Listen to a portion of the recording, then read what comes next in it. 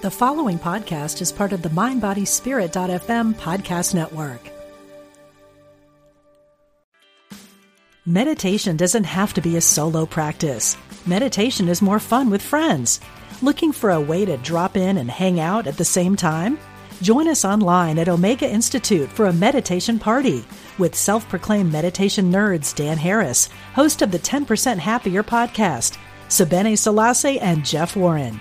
This 3-day retreat will stream live from Omega's Hudson Valley campus May 17th to 19th. Don't miss the party. Reserve your spot at eomega.org/party today.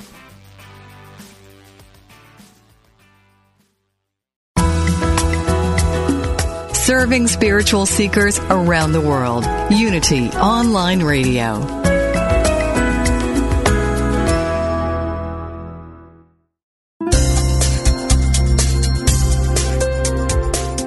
Thank you for tuning in for this Unity Partner Program. Unity Online Radio partners with spiritual leaders from organizations whose mission and messages complement Unity's. We are pleased to bring you this program on Unity Online Radio, the voice of an awakening world.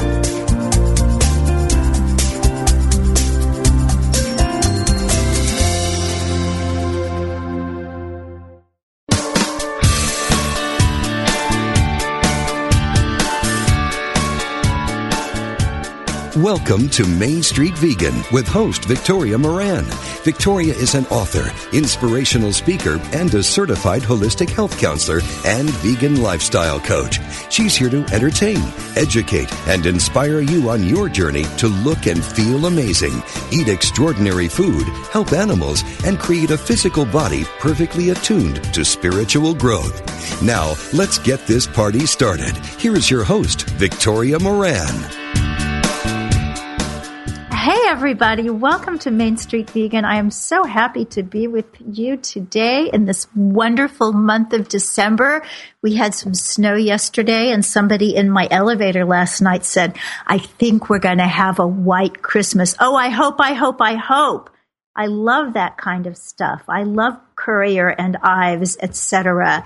And speaking of Ives, we happen to have a little kitty by that name, or sort of that name, sleeping, I believe, in the master bedroom closet at this moment. My daughter found this little cat. Isn't that always the way? And poor little guy was so teeny and so scrawny. And she can't really keep cats at her place because her bathroom is full of pigeons that she's rehabbing. And she has 2 big dogs, one of whom is a hunter. And she's also allergic. So she called me on Friday and said, how are you? And I thought she really meant that. So I was going on at length about how I was. And when I finished, she said, oh, okay, I found this cat. So I have had the little Ivy for a few days now. We took her to the vet and found out that she is a he. So he's kind of Ivor or Ives or something like that. We do have 2 people who are interested in adopting him, 2 really good people that we know and have checked out. So I feel really, really grateful about that. He doesn't have any bad diseases, just one sort of parasite thing that we need to treat before adopting him out. And you know what? It is really okay. It's so curious to me that we all have our gifts, and I want to do everything I possibly can do for animals. But oh my gosh, the thing that is so hard for me is that hands-on rescue work. I will travel by coach halfway around the world on a red eye and speak for 10,000 people who are mad at me very easily. But to have to take care of one poor little guy whose future I feel depends on me is so hard for me. And I'm grateful that my daughter is someone that maybe it's not easy for, but that it's natural for. And so she takes me out of my comfort zone and brings me into the rescue world from time to time. I'm so grateful for that. And this little kitty has just brought us so much joy and delight. My husband, who didn't grow up with companion animals, he married me and I had 4 cats, a dog, and a kid. I guess that was something of a shock. But he's just so taken to this little guy. And it's just a sweet, sweet thing. So if you see anybody that needs to be rescued, through the bountiful mercy of Facebook and other ways that we have to communicate these days, you'll find him a home. And it's a great blessing to be able to do this. At least that's how I'm feeling. There was a book that Cleveland Amory wrote years ago called The Cat Who Came for Christmas. And I feel like that's the way it is, that we have this little cat who came for Christmas and brought with him quite a blessing. So other cool things have been going on in the veg world, at least the veg world as I see it this past week. A week ago, there was the most incredible event. It was here in New York City, but live streamed over the web. And if you didn't catch it, you can still, because you can see the whole thing and hear the whole thing online. This was a debate with the subject being, don't eat anything with a face. So on the pro side, our side, were Gene Bauer, the founder and co-founder and president of Farm Sanctuary, and Dr. Neal Barnard of Physicians Committee for Responsible Medicine, who's been a guest on our show. And on the other side were Joel Salatin. He is the farmer in Virginia, I believe, who was featured in the film Food Inc., and a young man from Illinois named Chris Michaeljohn, who is part of the Weston Price Foundation and does nutritional research out there at the University of Illinois at Urbana. It was such a night. First off, you just couldn't get tickets. I mean, you could not get tickets. I thought it was like some kind of basketball game where there would be scalpers and selling tickets for $1,000. I was too late to get tickets. I managed to get a press pass because of this very radio show. Yay, Unity Online Radio. And my husband managed to get a ticket through Neal Barnard. So we were both there, and it was just amazing. I actually got to ask a question. So if you listen online, you'll get to hear me ask a question. And I get to say that I'm from Unity Online Radio, which made me feel very journalistic and important. But it was a beautiful experience. It also kind of helped me see where those people on the other side are coming from. And, you know, we all have the way that we see life. I just hope that we vegans and vegetarians and pregans and people leaning in this direction can just be so bright and sparkly and kind that people will want to hear what we have to say. And some of them, I think, will want to move in this direction. So if you want to find the debate online, just go to intelligencesquaredus.org. Intelligence Squared, SQUARED, US.org. And check out Don't Eat Anything with a Face. Oh, by the way, our side won. Now, I know winning and losing is just not how we're going to make things better on this planet. But, you know, as long as we're here and that's how it is my pleasure to report that, yeah, we did get the most points. That was kind of fun. Now, in another way that I guess one could say our side won, well, we haven't exactly won, but we're certainly making strides, is in what's happening with entertainers and SeaWorld. Since that wonderful film, Blackfish, what SeaWorld does with the orcas is really coming into the fore, as you all know. So first, it was the Bare Naked Ladies who said, no, we're canceling our contract. We're not going to perform at SeaWorld. Heart also canceled. But here's my favorite, Willie Nelson. Now, he's my favorite because, number one, he's 80 years old.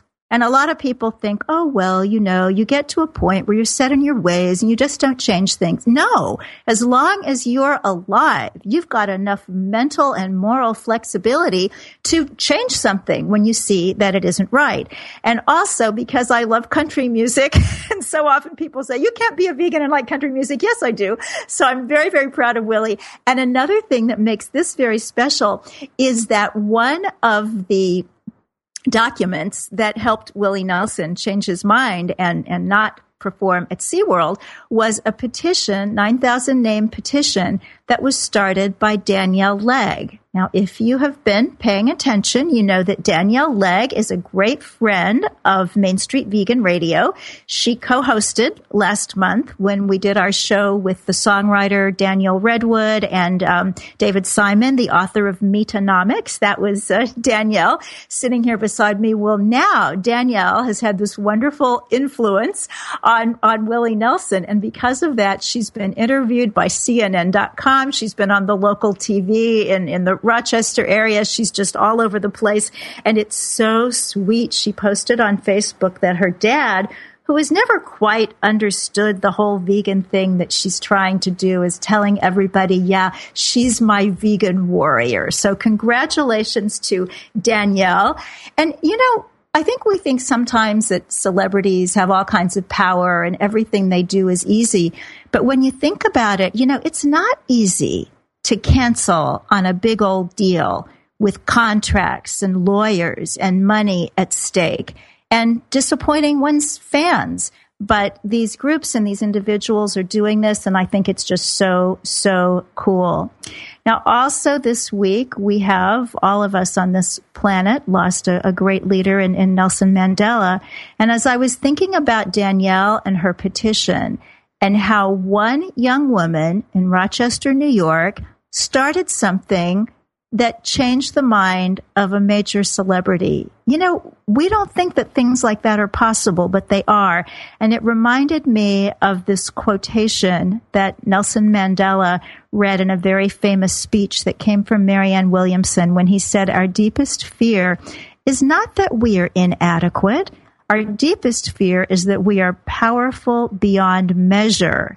As we let our own light shine, we unconsciously give other people permission to do the same. As we are liberated from our own fear, our presence automatically liberates others." Wahoo! So, hooray for Danielle, hooray for Willie, and hooray for all of us, because we are more powerful than we think. And right after this break, I will be back with two exquisitely powerful people who are making a difference in the world of those creatures who live in the water. We'll be back.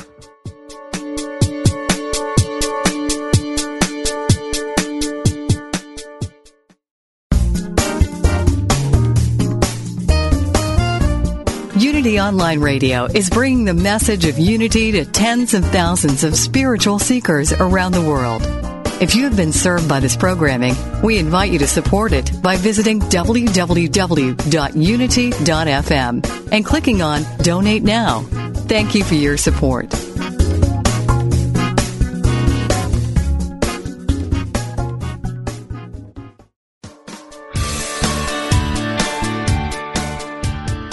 What if you could experience vibrant health, help heal the planet, and be a great friend to God's animal kingdom through simple choices you make at breakfast, lunch, and dinner?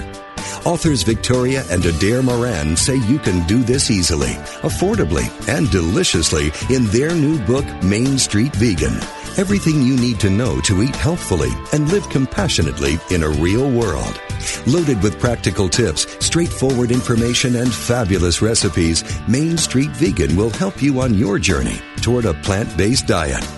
The perks include more energy, an easy way to keep your weight where you want it, feeling younger as you grow older, and maybe even a boost to your spiritual life. Purchase Main Street Vegan from BN.com, Amazon.com, or your favorite bookseller.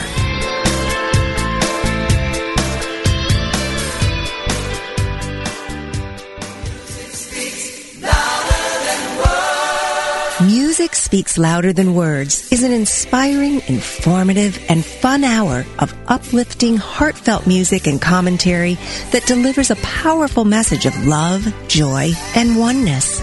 It will keep you smiling and singing along.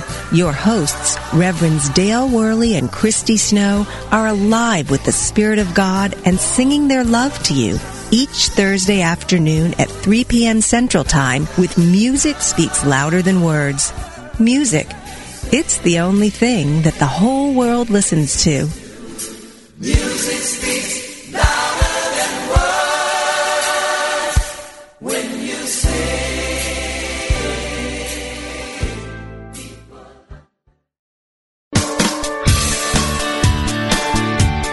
You're listening to Main Street Vegan with Victoria Moran. If you have questions or comments about today's topic or any other area of interest, we invite you to follow Victoria_Moran on Twitter or email her at mainstreetvegan@unityonlineradio.org. Now, back to Main Street Vegan. Welcome back, everybody. It is my complete pleasure and joy and delight today that we're going to be talking about some creatures that we don't talk about a lot and that a lot of vegans and vegetarians tend to not think of so much. When we read those lists about how many animals you save when you become a vegetarian or when you become a vegan, it'll say, and so many pounds of fish per year or per lifetime. It's not individuals, it's pounds. And so it's difficult sometimes to think that beings who happen to live in a different environment and relate somewhat differently to the world do have a face and a life, and in most cases, a spinal cord and sentiency. So that's what we're going to be talking about today with two people who really know their stuff. We'll be bringing on Mary Finelli, who is the president and founder of fishfeel.org. There is so much great information there, so do check out the website fishfeel.org. Mary has been an animal rights activist for 3 decades. She has a bachelor's degree in animal science, and she has opted to be focusing at this point on fishes. And Jonathan Balcombe is a biologist and an ethologist. He's actually the person who has taught me to say fishes and not fish, because we say people or persons. We don't say blank. So fishes make them seem like they are beings, which they are. Jonathan is the author of several books on animal pleasure and emotion. I have to tell you, Jonathan, that last night I lent your beautiful book, Second Nature, to my neighbor who is thinking of adopting this little kitten that I have, because she came in, she met the kitten, and she said, animals are so much better than people. But I don't think she's a vegetarian or anything. So I said, here, you'll love this book. Jonathan is currently working on a book tentatively titled The Inner Lives of Fishes. He is the department chair for animal studies with Humane Society University, based in Washington, D.C. Welcome, Mary and Jonathan. So, Thanks, Mary, you are so welcome. Well, I'll start with Mary, ladies first, and then I'll ask Jonathan something, and then we'll just have a conversation here because you guys know each other. So, Mary, what caused you to shift your animal rights work into the field of fishes?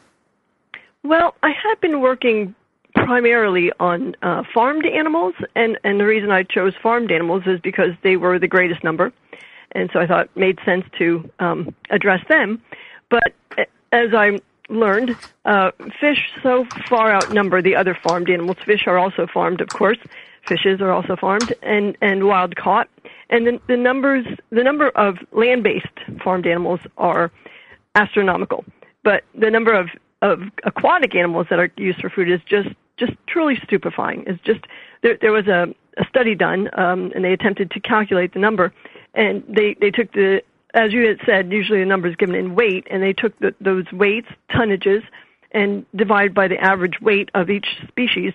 And they determined that between 1 and 3 trillion, with a T, fish are wild caught every year.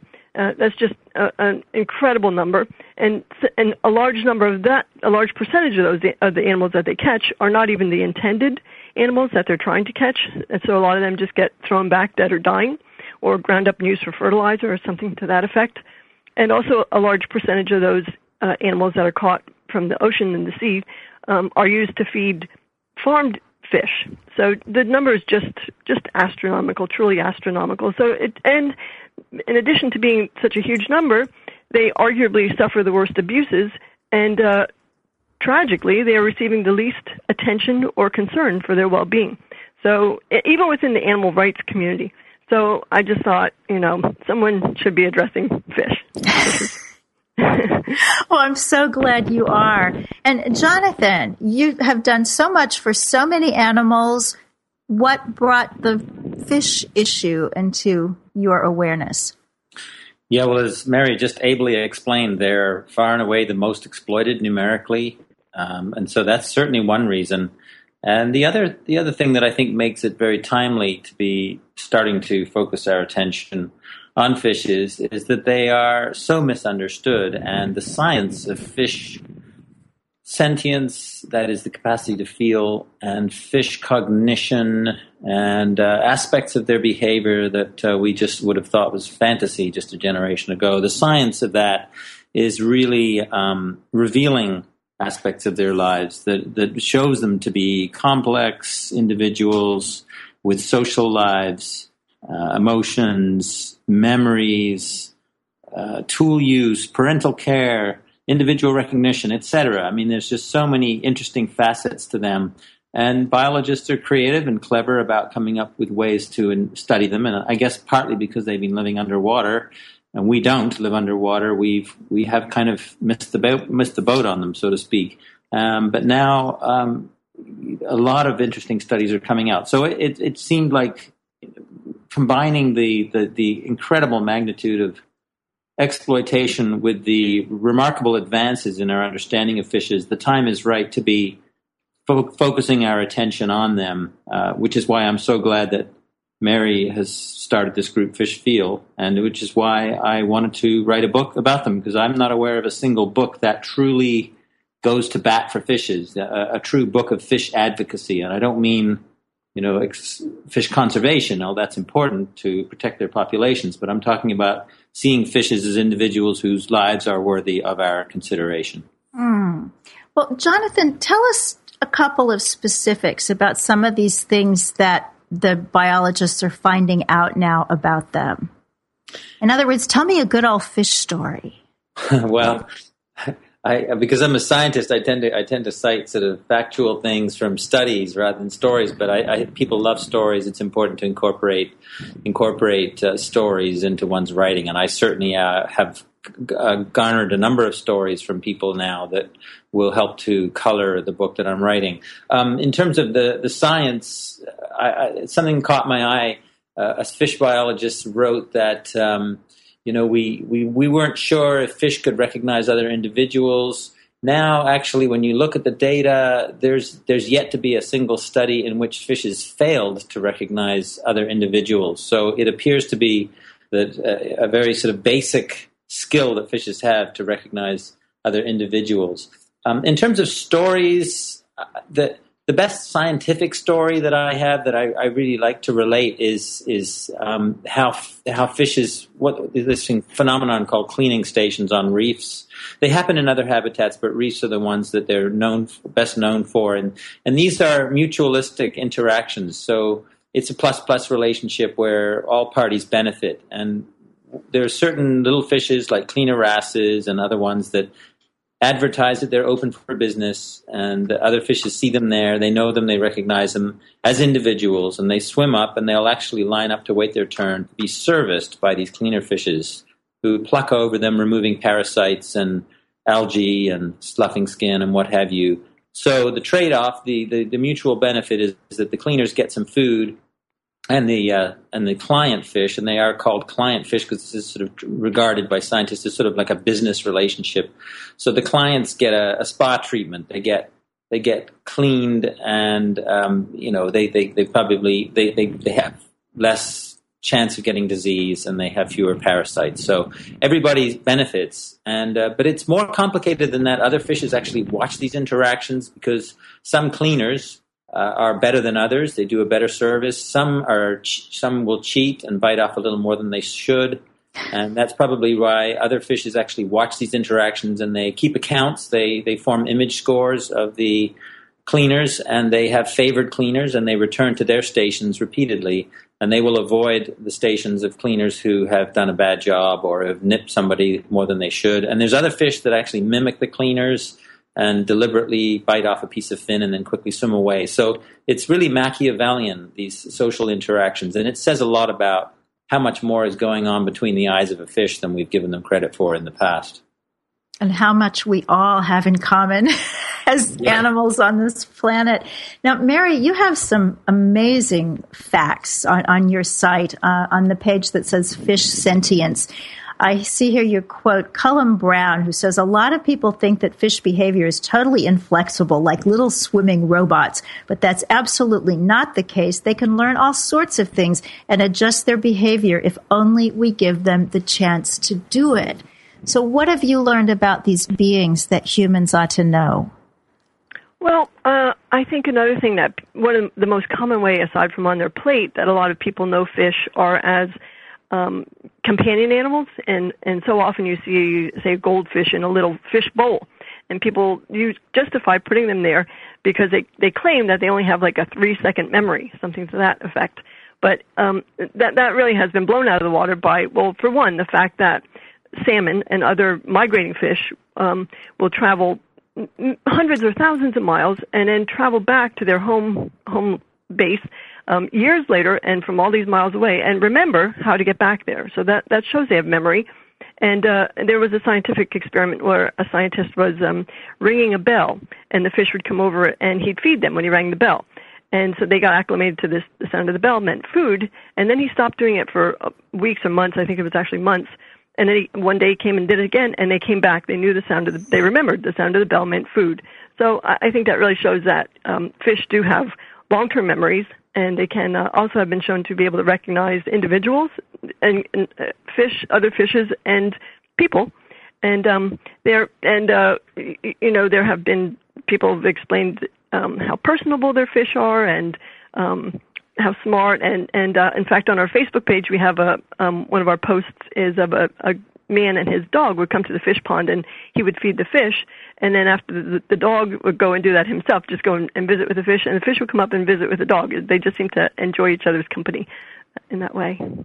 Oh, that's so sweet. When I was 19, I moved to the headquarters of the Theosophical Society in America outside Chicago. It was kind of quasi-rural then, and we had a big property. And there was a pond with fish, and one of the women every afternoon would go down and feed the fish. And I remember going with her a few times, and when the food was gone, the fish would stay and just have some social time with her. You know, it wasn't one of these, Pavlovian things of, oh yeah, any creature will come for food and that's it. There was something else going on. I've never forgotten that. So as we talk about their cognitive abilities, which are fascinating, obviously fascinating to humans because we just think that's so important, but the main thing is that they're sentient, that they can feel. So what do we know about that we didn't used to know? Either of you. Do you want me to start, Mary? Sure, go ahead. In 2010, there was a book actually that published called "Do Fish Feel Pain?" With the question mark.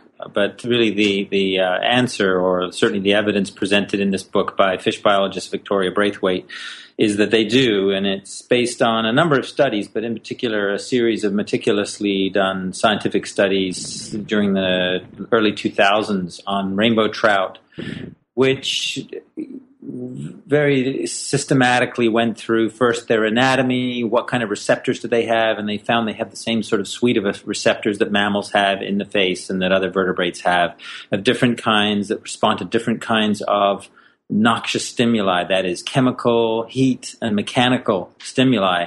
So the complexity of the nervous system was there. They fired these receptors, these neurons fired. They were very reactive to those stimuli. The brain registered those. These were in anesthetized fishes, so they were just looking at the presence of different types of receptors. So physically, they seem to have the equipment for it. You would expect they could feel pain because it's very useful. Pain is very useful to avoid and remember bad things and avoid them in future. And then they tested them on conscious, awake fishes and found that fishes who had been injected with a presumably painful, noxious stimulus such as vinegar or bee venom in the lips, they showed different behavior than fishes who were injected with saline solution. Both groups were averse to feeding and changed their behavior, but the ones with saline didn't change their behavior nearly as long. The ones that received the painful stuff, they rocked from side to side. They rubbed their lips against the substrate. They didn't feed until some hours afterwards. And also fishes that had received the nasty injections, if they were followed with an injection of morphine, which is known to be an effective painkiller in mammals and other vertebrates, it had the same effect on the fishes. They would start feeding a lot sooner and show those sort of apparently painful reactions for a much shorter period of time. So, and then finally, they did an experiment to see if it affected their behavior, and they found that fishes who were presumably in pain would not avoid novel stimuli, that is, something new put in their tank, a red Lego block or something else. Normally, fish will avoid something new. It's just a safety precaution until they get used to it and they know it's not a dangerous thing. But in this case, when they had been injected with something painful, they didn't show that normal behavior.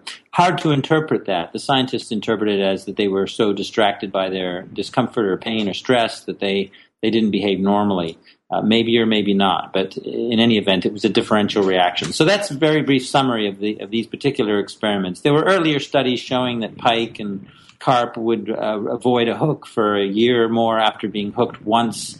So there's certainly some evidence, despite what anglers will say about fishes being, getting caught more than once on the same hook. I think that's kind of weak evidence that they don't feel pain, but certainly studies support that they do. Mary? Yes, and we actually do have on the website also one of our fact sheets is a list of quotations from the scientific community acknowledging that fish do indeed are sentient and can experience pain and fear and panic and can indeed suffer. And I'll read you one of them. The scientific literature is quite clear. Anatomically, physiologically, and biologically, the pain system in fish is virtually the same as in birds and mammals. In animal welfare terms, you have to put fishing in the same category as hunting. And that's by Dr. Donald Broom, professor of animal welfare at Cambridge University, was published in the Daily Telegraph. So is it just that they're so different looking from us that even most animal people haven't acknowledged them? Either of you? Well, go ahead, Mary. I think part of it is perhaps that they are different from us. They're cold-blooded, for one thing. As Jonathan pointed out, they do live in the water, so we don't have, it's not like we can cuddle with them or take them on walks or interact with them the way we can interact with other mammals or birds. So I think there is another dimension that, just like people from another culture, you're not going to be as familiar or be able to relate to them as well as people from your own culture. There's just, that those physical barriers and cultural barriers. So it does take a little more perception to realize what fish are like. But, many people realize intuitively what they are like, that they are indeed sentient, which I think, for many of us, it's just a matter of common sense. And also, as Jonathan pointed out, there are studies that are bringing this to light now, and they are getting more attention. People have been very receptive to the organization Fish Feel, and fish are pretty much where chickens were 20 years ago, where chickens were just so mass exploited and had so little attention. But now people are, realizing that they are indeed sentient and they do deserve respect and legal protection.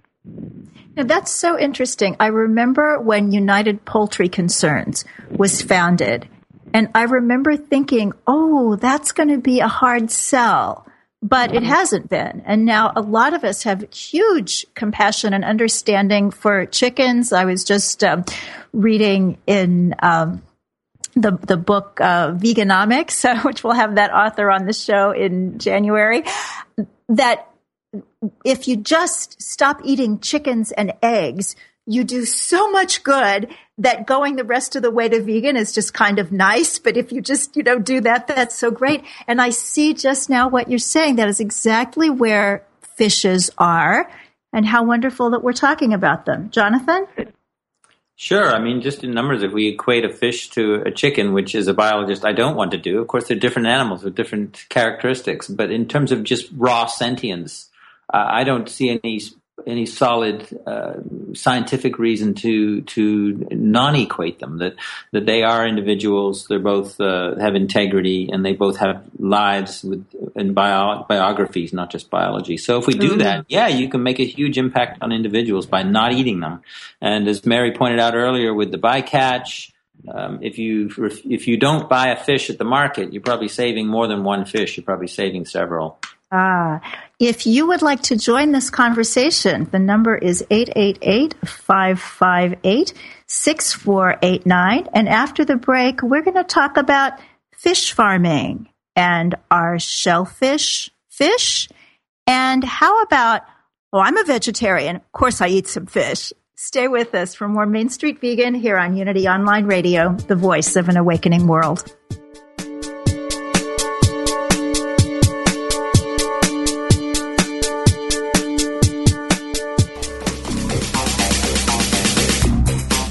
What is the secret to happiness? Why do bad things happen to good people? What is our purpose in life? What must I do to bring healing into my life? Join Reverend Paul Hasselbeck every Tuesday for a metaphysical romp. Explore fundamental unity principles put into action through real-life scenarios from people like you. Call him with your questions and spiritual challenges, and let Paul take you on a journey of profound personal understanding and transformation. That's Metaphysical Romp with Reverend Paul Hasselbeck every Tuesday at noon Pacific, 3 p.m. Eastern, right here on Unity FM, the voice of an awakening world.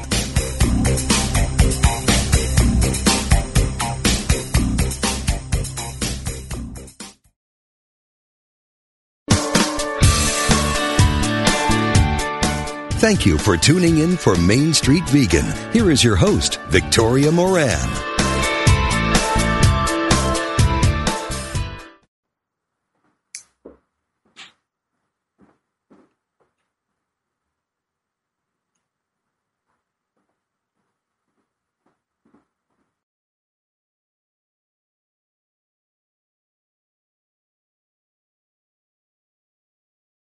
Back to Main Street Vegan. I'm your host, Victoria Moran, and I am here today with Mary Finelli, the founder and president of fishfeel.org, and Dr. Jonathan Balcombe, author of Pleasurable Kingdom and Second Nature. You can find out more about Jonathan's work at jonathanbalcombe.com.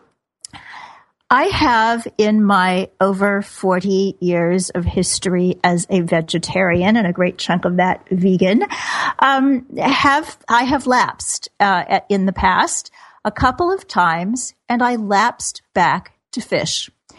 And I believe that part of what precipitated that, other than my own lack of being completely committed at the time, was this idea that there's something magical about fish in terms of nutrition. I always heard fish is brain food.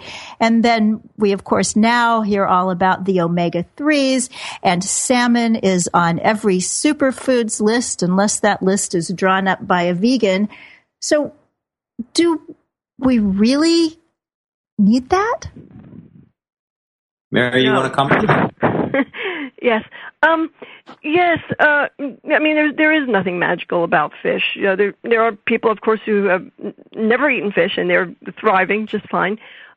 Really, and fish are problematic. They are potentially hazardous to your health because, especially the larger fish that they catch, the top of the food chain, predatory fish, they're consuming other fish, and while they're doing that, they're ingesting and accumulating in their tissues mercury and other heavy metals, polychlorinated biphenyls, otherwise known as PCBs, and dioxins and other toxins. These are all accumulating, and when people eat that, they're also ingesting those toxins in their own body, which then accumulates in their bodies. So it is, they have potentially hazardous substances in them, and the same goes with fish oil, which is now such a wildly popular supplement. That also can contain those toxins, and it's prone to rancidity. So it's really not a health food. It's actually not something that you should be eating for the health reasons, and also for the environmental reasons and for the ethical reasons. And there are all the nutrients that you can get from fish. You can also obtain from plant sources. Omega-3s, that's a big reason that people eat fish, but they can be obtained from such substances as ground flaxseed or chia seeds, flaxseed oil, canola oil, soy products, hemp products, walnuts.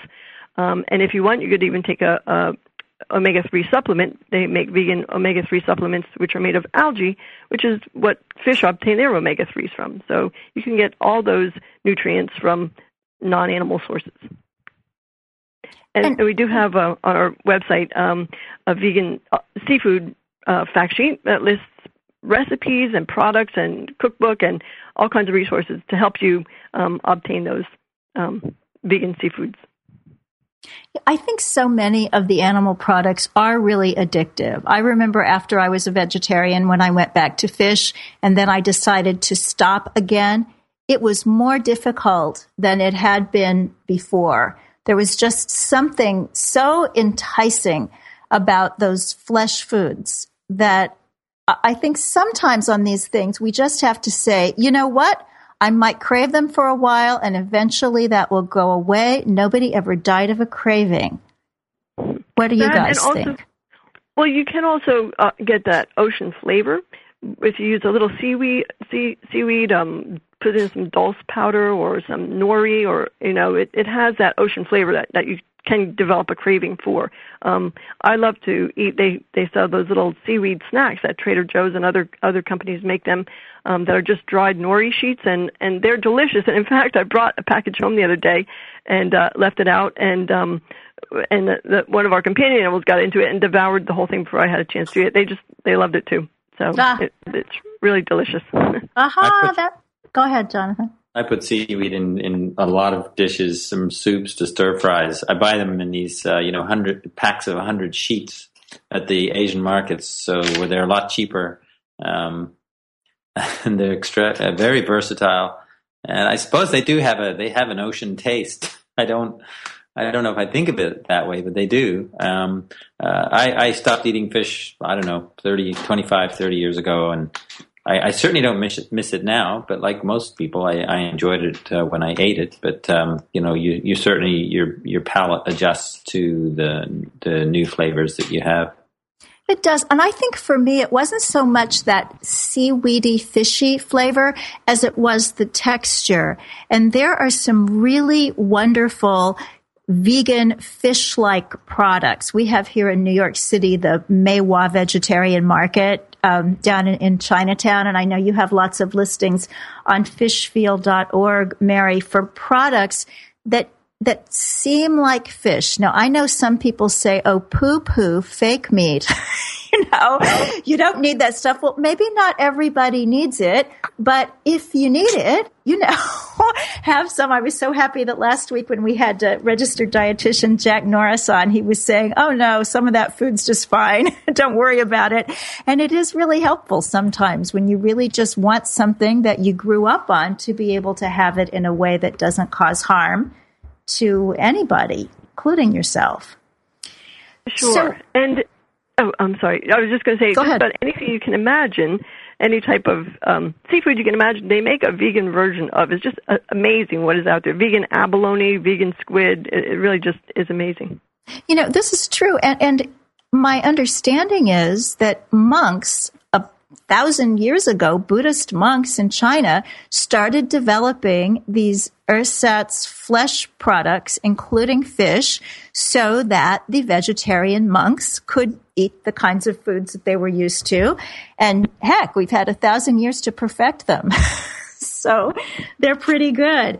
Now, everybody thinks about fish in the ocean. We think about the environmental catastrophe pending, really, that many of the scientists say that we're looking at a time when there may not be any fish in the sea. But there's also fish farming, which is another problem. When did that start and what is it? I'll comment briefly. I'm not actually sure the origin. Mary may know that, but it's certainly the fastest growing sector of meat production, animal flesh production in the world. It's really truly is another form of factory farming because the conditions in which these fishes are raised in captivity semi-captive. Well, they are in captivity. They are confined. Sometimes these fish farms are actually in the ocean, but they're in pens. But the densities of the fish are very high. There's always problem with them, the pollution of the water from their own wastes. Another very severe problem is the proliferation of parasites that normally wouldn't be able to flourish because the fishes are more spaced apart and they're out in the open water. But in these confinement operations, they can very quickly spread through the population and ravage them. And some of the impacts of these sea lice and similar types of parasites are pretty awful on the fish. So that's another problem. Killing methods have been studied scientifically, but they are routinely and commonly inhumane. And so it's definitely a major problem, and it's something that a lot of people are not aware of.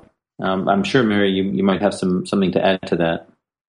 Yeah, well, I would also say that, they douse these fish with antibiotics in an attempt to try to keep them alive long enough to get them to market. And even when they're penned in the open ocean, those parasites, they really are just crawling with parasites, sea lice, and they can spread to other fish. And if the farm fish escape, they're problematic for the wild fish. So it really is just a major problem. And as far as killing methods go, pretty much anything goes. They have no legal protection. They're not covered by the Humane Slaughter Act. Mercy for Animals did an investigation of a catfish slaughter plant in Texas. And if you go to their website, they have a brief clip of it. It's one of the most harrowing things I've ever watched, and I've seen a lot of things. And they're just basically cutting this fish up alive. It's just mortifying. I served as an expert witness on that very investigation, and I can certainly attest to what Mary says. It's pretty horrific. And this is standard operating procedure, or just a really rogue plant operating outside of what's considered normal? I frankly don't know how representative that is, but based on what I've seen of how fish are handled by people in general, you see them, these fish in the video, most of what you see is them being skinned and cut up alive. But before they even got to there, they were in buckets without any water, suffocating. So it extends the suffering, and that's probably quite common. I mean, we all know that if you've studied any of this stuff, you know that the primary motivation for however animals are treated is whatever costs the least. It's typically what saves the most money. And anesthetizing gets into chemical issues, and I mean, it's just it tends to lead to very inhumane handling. Mm. So in the circles that I move in, my friends who are not vegan tend to eat salmon. They may not eat any other fish or much of anything else, but salmon seems to have this high value for them. So is salmon largely factory farmed? If not, talk just a little bit about that particular species, because that seems to be the one that people want the most. Well, they are factory farmed, and they are also wild caught. And the fishermen who catch the wild caught ones are very opposed to the fish farming of salmon. But both of them are, suffer. And as we were just talking about, the methods for killing wild caught fish are also horrific. They're caught in huge nets and crushed in the nets together. They are suffocated. They are frozen alive. Sometimes when they're brought up from the deep, decompression makes their organs burst. Just really horrific ways that these animals are killed. So either way, fish, whether you're buying them from captive, raised, or wild caught, just an immense amount of suffering. And again, all the nutrients you can obtain from those animals can be obtained from plant sources and in much more environmentally responsible ways. Thank you. Now, somebody please respond to this argument that I have had several times. People say, oh, well, with salmon, they catch them when they go to spawn and they're going to die right after that anyway. Can one of you clarify this point and tell me what to say the next time that comes up? Well, I mean, there's a big difference between dying after you've fulfilled your biological purpose and dying naturally up in those spawning streams and being yanked out at some other point with a hook or a net. depending on the way they're handled. So, I don't necessarily know the specifics of how salmon are caught commercially. But I would just say there's a big difference to my life knowing that I'm going to die in my life than if I'm going to die of old age in relatively natural circumstances after my normal path of life is complete, versus somebody deciding to end my life according to their own whims at some earlier point. That is just beautiful. It's far different to die after you've fulfilled your biological purpose. Wow. And I would add that it would depend on when they catch them, but even if they were catching them closer to the end of their life, I mean, would it justify me killing an old person? That's still an unethical thing to do if you don't need to do it. You're absolutely right. Now, how about shellfish? People are always arguing, well, shellfish don't have spinal cords, and so they're probably not sentient, so is it okay to eat them? Where do you guys come down on that? I just taught a course on animal sentience recently, and I had a section on invertebrates because, interestingly, some interesting science has been coming to light in the last few years. In particular, a lab in Belfast, Ireland, has been doing some studies mostly on crustaceans, which is just sort of one branch of what we collectively call shellfish. So they haven't been looking at oysters and clams and mollusks, but certainly crabs and prawns, so shrimp, that group.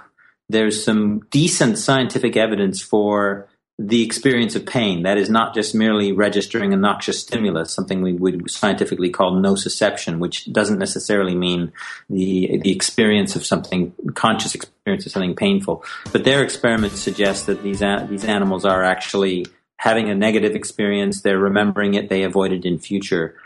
It still leaves you with where do we draw the line, but certainly based on that evidence, I would say that quite aside from the rapacious environmental effects of, for instance, the shrimp industry, which is notorious, that the shrimp themselves are also suffering, and so therefore there's an extra ethical concern there. And how about pleasure fishing, especially this strange concept of catch and release, which I've never understood? Mary? Yes, well, I think we've pretty much already covered that fish are indeed sentient. So, getting a hook in your mouth, you can have an idea of how painful that must be. And getting yanked out of the water, it'd be like someone putting you under the water. You're out of your element, you can't breathe. And they've shown that even with catch and release, when they put the fish back in the water, they've shown high percentage of these animals die within a few days from injuries, trauma. As Jonathan was mentioning before, fish, usually they will avoid a novel object, but in these cases, fish are kind of like shell-shocked, and they're more prone to predation. So, they are much more likely to, they suffer injury and harm and much more likely to die. And it's actually been banned on humane grounds in Switzerland and Germany. Aha. I love it when countries and municipalities start banning some of these things, because then it really, really wakes people up. I know when West Hollywood passed their fur ban, somebody said, oh, well, West Hollywood, that's a small town. It doesn't matter. It's a group of people saying, no, we've actually had enough. So we have 2 whole minutes left, so I'd love to give each of you about 45 seconds each. Jonathan, what's your thought? Well, I'm glad you're hosting this issue. I'm glad that Mary started Fish Feel. I'm glad that I'm working on a book on the inner lives of fishes.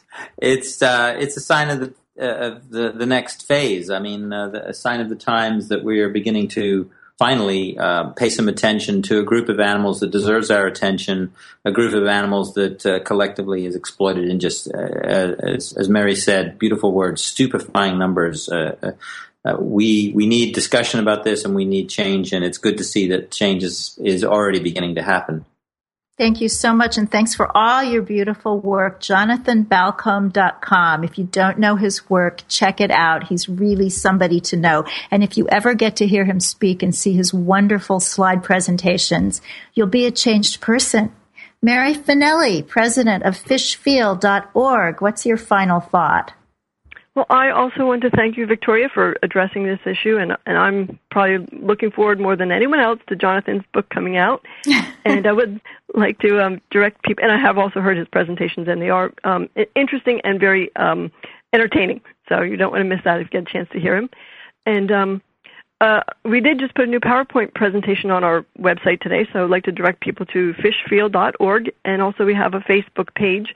And it's just, I'm so glad that fish are finally being addressed, and it's just unfortunate it's taken so long to come about. But people are very receptive to it that I've spoken to, so their day has arrived. That's lovely. I'm going to go like you right now on Facebook. Thanks, everybody, for being part of today's show. Next week, our guests are Karen Dawn, author of Thanking the Monkey, and Kevin Storm, 12-year-old radio host on his terrestrial show out there in Pennsylvania, a vegan radio show, Wunderkind. Thanks, everybody, for being part of this wonderful Main Street Vegan ministry. Thanks to Unity Online Radio and to all of you. God bless and eat your veggies. Thank you for listening to Main Street Vegan. Join us every Wednesday at 2 p.m. Central Time as Victoria Moran entertains, educates, and inspires you on your vegan journey. This program is sponsored by Main Street Vegan. To learn more about Victoria or to explore training with Main Street Vegan Academy as a vegan lifestyle coach, go to www.mainstreetvegan.net. That's www.mainstreetvegan.net.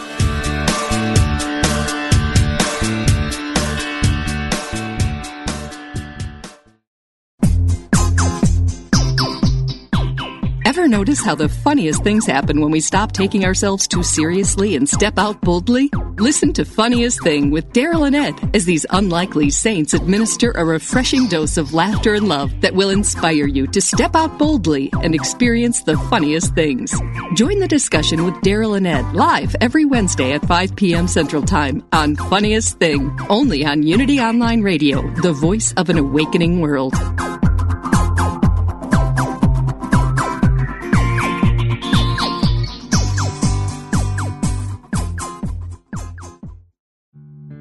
Inspiration only takes a moment.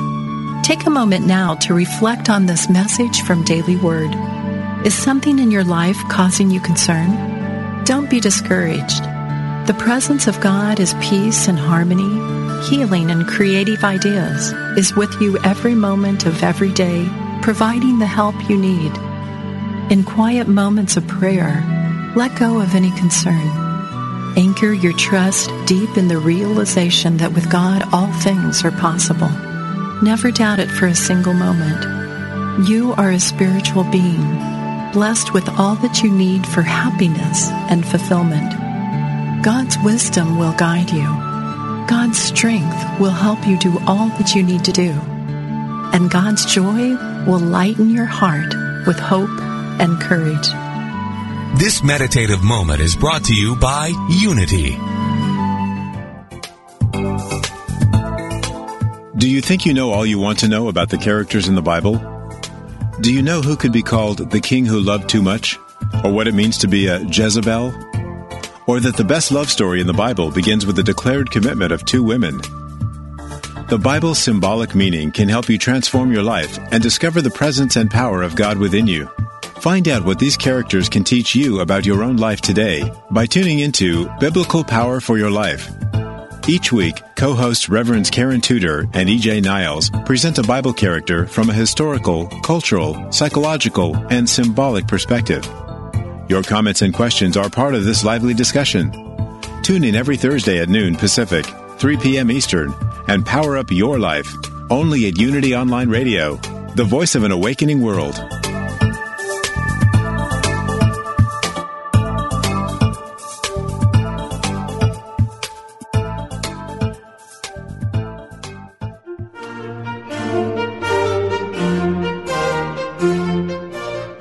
Oprah Winfrey says that Eric Butterworth's book, Discover the Power Within You, changed her perspective on life and religion.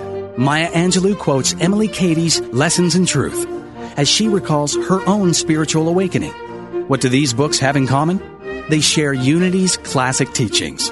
Join Reverend Laura Beth Gilbreth, Minister of Unity Transformation, Thursdays at 10 a.m. Pacific, 1 p.m. Eastern, for Hooked on Classics, exploring Unity's classic teachings. Follow along and contribute your thoughts, questions, and ideas as we examine these foundational teachings through the works of Unity authors past and present. Hooked on Classics, exploring Unity's classic teachings, only on Unity Online Radio, the voice of an awakening world.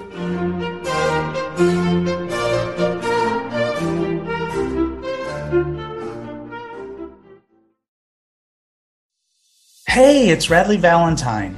Join me for a brand new way of connecting with your angels on my new podcast, The Angel Tarot Show. Each week, you'll meet your angelic guides and guardians and find new ways to unlock unconditional love, tune into your intuitive abilities, and create the joy-filled life that, well, you've always wanted. Plus, you'll get a useful and timely energetic weather report, bringing you guidance for the coming week. Tap into the healing, hope, and guidance that's all around you on the Angel Tarot Show, exclusively on mindbodyspirit.fm.